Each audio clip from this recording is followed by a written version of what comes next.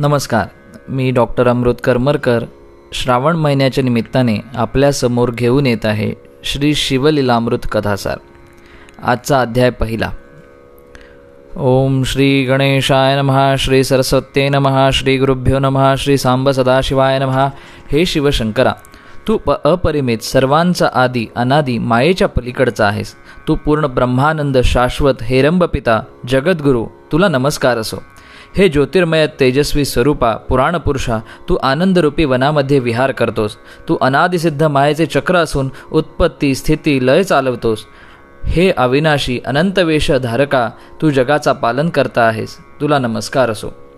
हे विरूपाक्षा पंचवदना, तू सर्व कर्मांचा अध्यक्ष, शुद्ध चैतन्य, विश्वंभर असून लोकांची सर्व कर्मातून विलक्षण रीतीने मुक्तता करतोस. मनाला मोहित करणाऱ्या मदनाचे तू दहन करतोस. तुझा जय जयकार असो.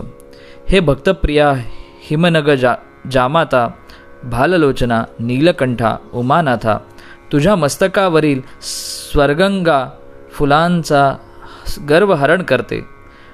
गुरु उवाहन विष्णूला प्रिय असणारा तू त्रिपुर दैत्याचा विनाशक आहेस. यक्षपती कुबेरांचा तू सन्मित्र आहेस. तू प्रताप सूर्य असून दक्ष यज्ञाचा विध्वंसक आहेस. कलंकित चंद्र तू आपल्या भाळी धारण केल्याने तो निष्कलंक झाला आहे. हे विशाल भाल शिवा, तू कर्पूर गौर आहेस. कटोऱ्यातून अन्नभक्षण करतोस. तू भक्तरक्षक, विश्वसाक्षी, संसार विनाशक, भयमोचन आहेस. भस्मलेपनामुळे तुझे सर्वांग सुशोभित दिसते. विश्वाची उत्पत्ती, स्थिती आणि लय यांना कारण असणारा तू मायारूपी अरण्य जाळणारा अग्निदेवता आहेस. त्रिशूलधारी, सिंहचर्म पांघरलेला तू स्कंदाचा पिता असून सतत तुझे अभय देणारे प्रसन्न हास्य भक्तांना प्रिय आहे. सत, चित आणि आनंद, शीतल, निर्मल, ज्ञानघन, अचल असे तुझे शिवस्वरूप असून कोट्यावधी सूर्याप्रमाणे तेजपुंज सर्व काळ सर्वत्र प्रकाशते. कलियुगातील पापाचे दहन करणारा, दोषापासून मुक्त करणारा तू अनंत ब्रह्मांड नायक असून जगरक्षण करता आहेस. ब्रह्मदेव, विष्णू, शेष, सहस्रार्जुन हे सर्व देव, ब्राह्मण, इंद्र तुझे अहोरात्र चिंतन करतात. तू जन्म मरण विनाशक, संसार स्वरूप असून संसार भयमोचक, भवानीपती, जीवाच्या शून्यस्थानी म्हणजे स्मशानात निवास करणारा, चारी वाचा म्हणजे परा, पशंती, मध्यमा आणि वैखरी हे तुझे रूप असून गुणवर्णन करताना त्या मूक होतात. हे विश्वेश्वरा, काशीराजा, स्वर्गंगीची गंगा मंदाकिनी भूतलावर आली, तिच्या तटावर विहार करणे तुला प्रिय आहे.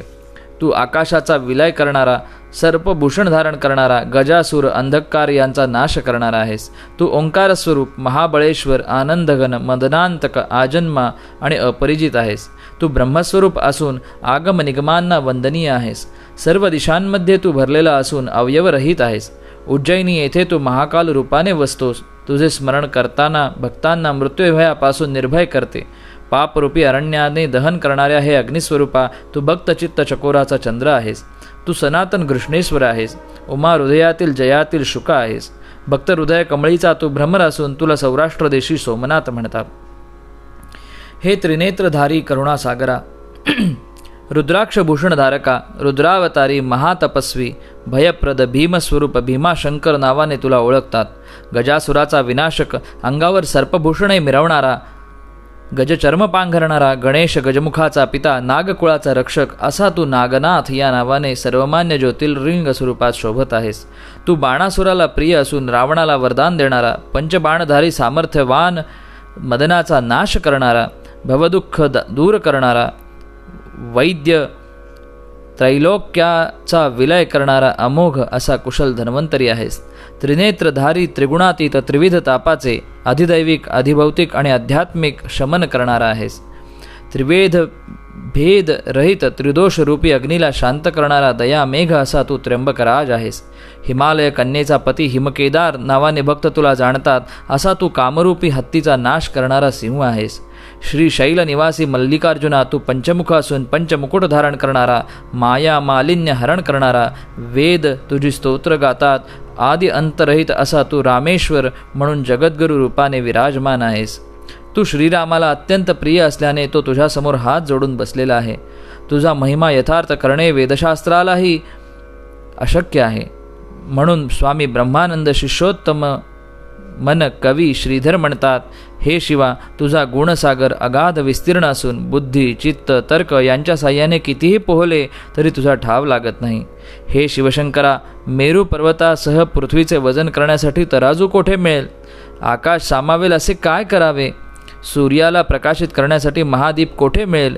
पृथ्वीचे पत्र, समुद्राची दौत, पर्वताची शाई, कल्पतरूची लेखणी करून प्रत्यक्ष सरस्वती तुझे गुणवर्णन लिहिताना थकून गेली. तेथे माझ्यासारखा सामान्य जीव तुझे गुणवर्णन करण्यास किती अज्ञ आहे. पण तू जर मनात आणलेस तर तुझ्या कृपेने मी तुझे गुणवर्णन अल्पबुद्धीने करणार आहे. ज्याप्रमाणे द्वितीयेच्या चंद्राला गरीब लोक जुन्या वस्त्राची चिंधी वाहतात, कारण तू करुणासागर आहेस. सत्यव्रती प्रियकर व्यास, तुझे महात्म्यरूपी आकाश भेदून गेला, तोही गुणांचा अंत न लागल्याने स्तब्ध झाला. तेथे मी तुझा दास, तुझ्या रूपगुणाचे महात्म्यरूपी आकाश कसा पार करून जाऊ? माझे जीवन सार्थ करण्याच्या हेतूने तुझ्या गुणरूपी सागरात मीन होऊन आनंदाने मी विहार करीत आहे. परमश्रेष्ठ भक्त कवी श्रीधराचे असे नम्र निवेदन ऐकून दक्षकन्या पती भगवान शंकर प्रसन्न झाले आणि म्हणाले, हे भक्ता, तू शिवलीलामृत ग्रंथ लिहिण्यास प्रारंभ कर. त्यात मी निश्चित रस परिपोष करीन. ज्याच्याप्रमाणे पंडित लहान मुलाचा हात धरून अक्षरे वळवतो, त्याप्रमाणे तुझ्या मुखातून मी माझे गुण अत्यंत सुरसपणे वदवीन. आता श्रोत्यांनी सावधचित्त होऊन दक्ष राहावे. स्कंदपुराणात ब्रह्मोत्तर खंडामध्ये व्यासांनी शिवलीलामृत रचले आहे. तोच हा मधुर सुरस ग्रंथ आहे. तपोभूमी नैमिषारण्यात शौनकादिकांनी ऋषींनी सूताला प्रश्न विचारला, तू आमच्या आकाशातील शीतल असा चंद्रमा आहेस. आमच्या कर्णरूपी चकोरांना तृप्त करून तू समाधान दे. तू अनेक पुराणे सांगून त्यात विष्णू अवताराच्या लीला, दशावतार, कोवरे महात्म्य वर्णन करून महाभारत, रामायण, भागवत वगैरे रसभरित वर्णन सांगून आमचे कान तृप्त झाले. आता शिवलीलामृतातील अद्भुत कथानक सांगून आमचे समाधान कर. तेव्हा व्यास शिष्य सूत म्हणाले, श्रोतेजन हो, मी आता परम अद्भुत असे शिवचरित्र सांगतो. शिवभक्तीचा महिमा अगाध आहे. ते श्रद्धापूर्वक श्रवण केल्याने पर्वताप्रमाणे असलेली पातके नष्ट होतात. प्राणी दुःखमुक्त होऊन त्याला शिवमंत्र जपल्याने आयुष्यात आरोग्य, ऐश्वर्य, संतती, संपत्ती, ज्ञान, विवेक याची प्राप्ती होते. शिवभक्तीमुळे सर्व तीर्थे, व्रते, यज्ञ याचे इष्टबळ प्राप्त होते. त्यातील ओम नमः शिवाय हा 6 अक्षराचा मंत्र जप करण्यासाठी थोर आहे. तसाच नमः शिवाय हा 5 अक्षरी मंत्रसुद्धा जप करण्यास श्रेष्ठ आहे. संसार दुःखातून मुक्ती देणारा आहे. म्हणूनच हे दोन्ही मंत्र ब्रह्मादी देव व ऋषी नित्य स्मरत असतात. या मंत्राच्या स्मरण प्रभावाने दारिद्र्य, दुःख, भय, शोक, काम, क्रोध नष्ट होऊन आत्मसंतोष प्राप्त होतो.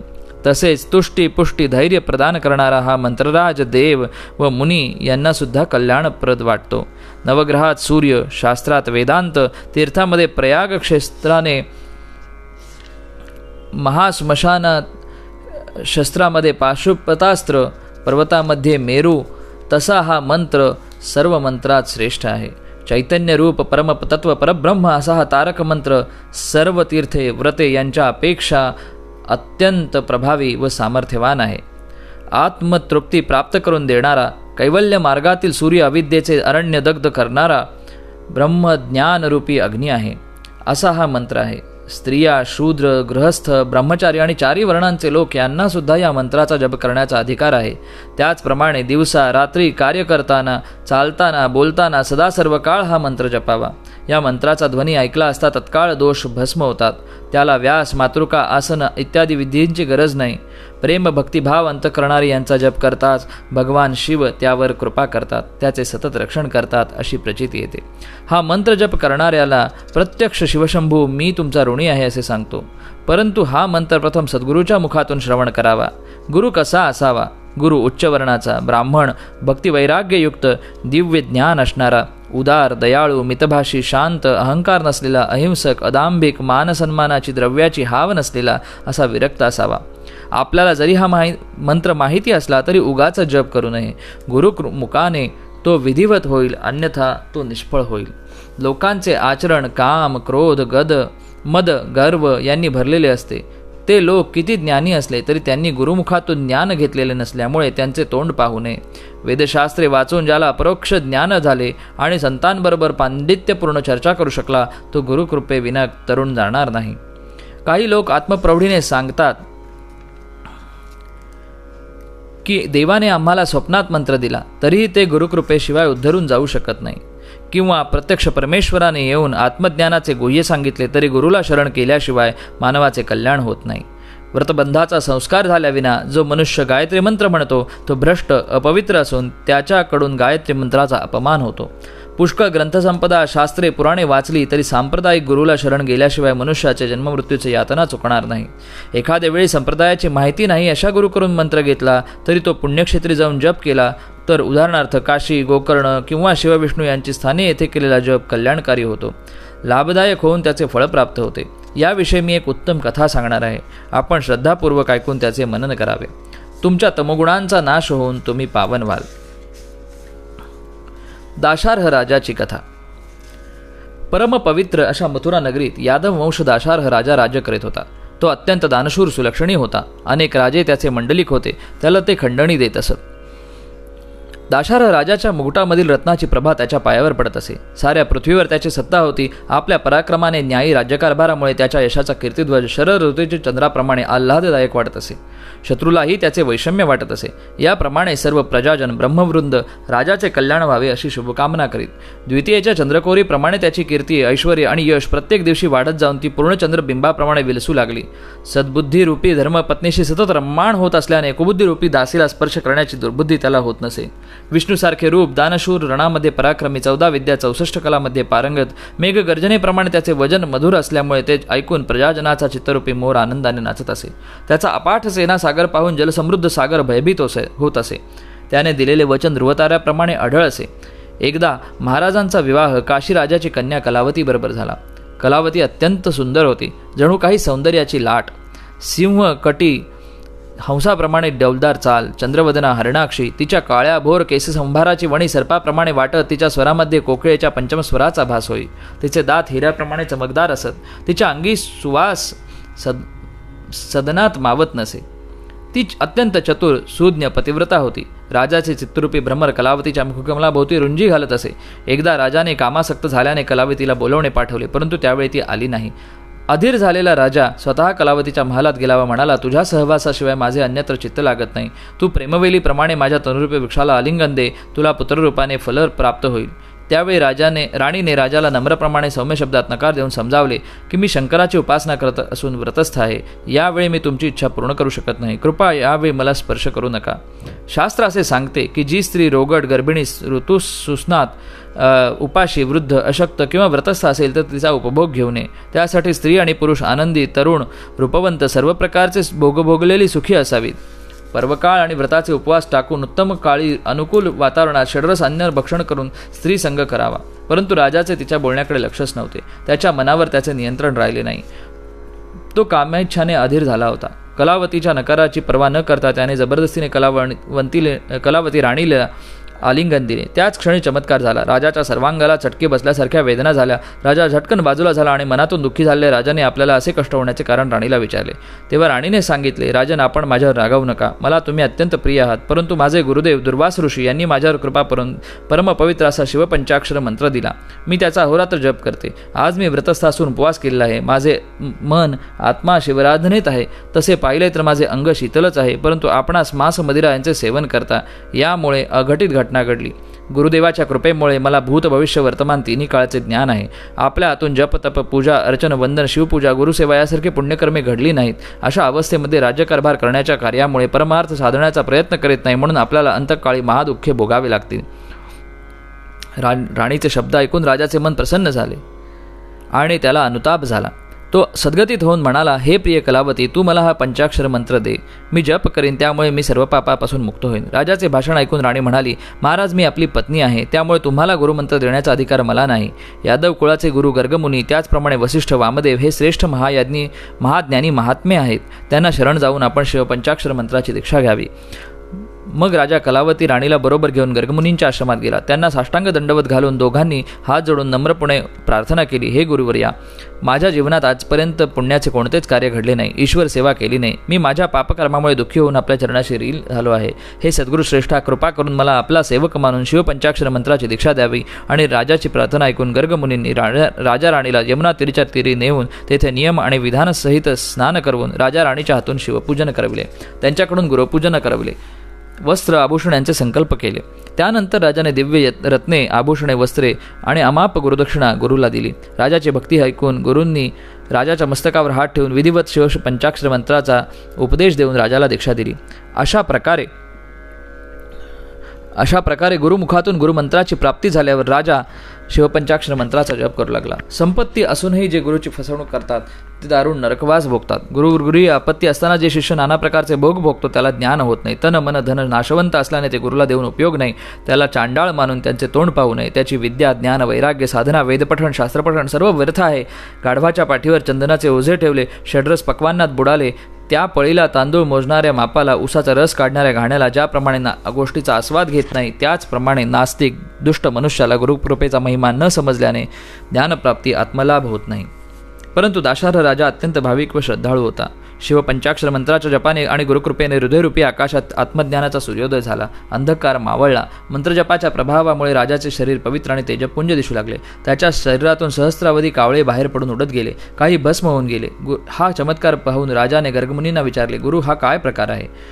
तेव्हा गर्गमुनी म्हणाले, राजा, तुझी अनंत जन्मातील महापापे कावळ्याच्या रूपाने बाहेर पडली. शिवपंचाक्षरी मंत्राच्या जपसामर्थ्याच्या प्रभावाने त्याचे भस्म झाले आणि तुझे शरीर आणि आत्मा दोन्ही पवित्र झाले. अशा प्रकारे निर्मळ निष्पाप अंत करणारे राजा वारंवार गर्गमुनींची स्तुती करू लागला. हे गुरुवर्य, आपण आणि पंचाक्षरी मंत्र दोन्ही माझ्यासाठी धन्य आहेत. पंचमहाभूतांचा निरास आणि चारी देह निरसून मला योग्य वेळी आपण सावध केलेत, पावन केले. क्रोध, महिमासुर, कामवेताळ अशा मनीषा, तृष्णा, कल्पना, भ्रांती, इच्छा, वासना या दुष्ट यतिणीप्रमाणे माझी विटंबना करीत होत्या.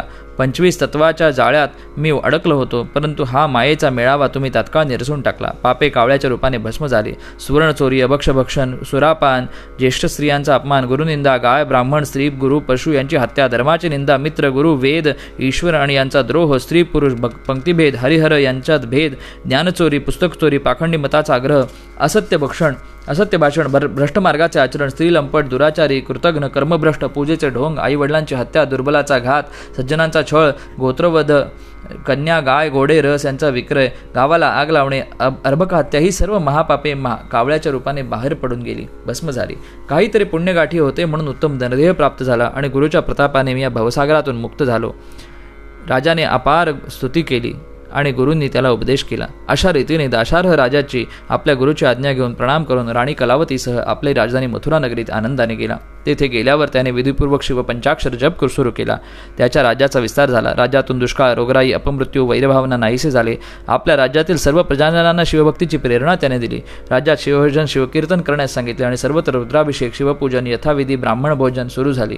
एक दिवस उत्तम समय, अनुकूल समय पाहून राजाने आपली पत्नी कलावतीला आलिंगन दिले. त्यावेळी तिचे देह चंदनासारखे शीतळ, आल्हाददायक, सुखकारक वाटले. त्याचवेळी राजाला आपल्या पत्नीच्या सत्यवचनाची प्रचिती आली. त्याचे मन प्रसन्न झाले. जे लोक दाशार्ह राजाचे आख्यान लिहितील, ऐकतील, पठण करतील, त्याला अनुमोदन देतील, ग्रंथाचे रक्षण करतील, त्याचे श्री शंकर भगवान स्वतः रक्षण करतील, ते लोक धन्य आहे. या पुढील कथा अमृताहून सुरस आहे. ती पंडित, चतुर, गुरुभक्त, प्रेमळ, ज्ञानी श्रोत्यांनी श्रवण करावी. पहिला अध्याय समाप्त. श्री गुरुदेव दत्त. ओम श्री गुरुवेर नमः. ओम श्री गणेशाय नमः. ओम श्री सरस्वते नमः. ओम नमः शिवाय. ओम नमः शिवाय. ओम नमः शिवाय.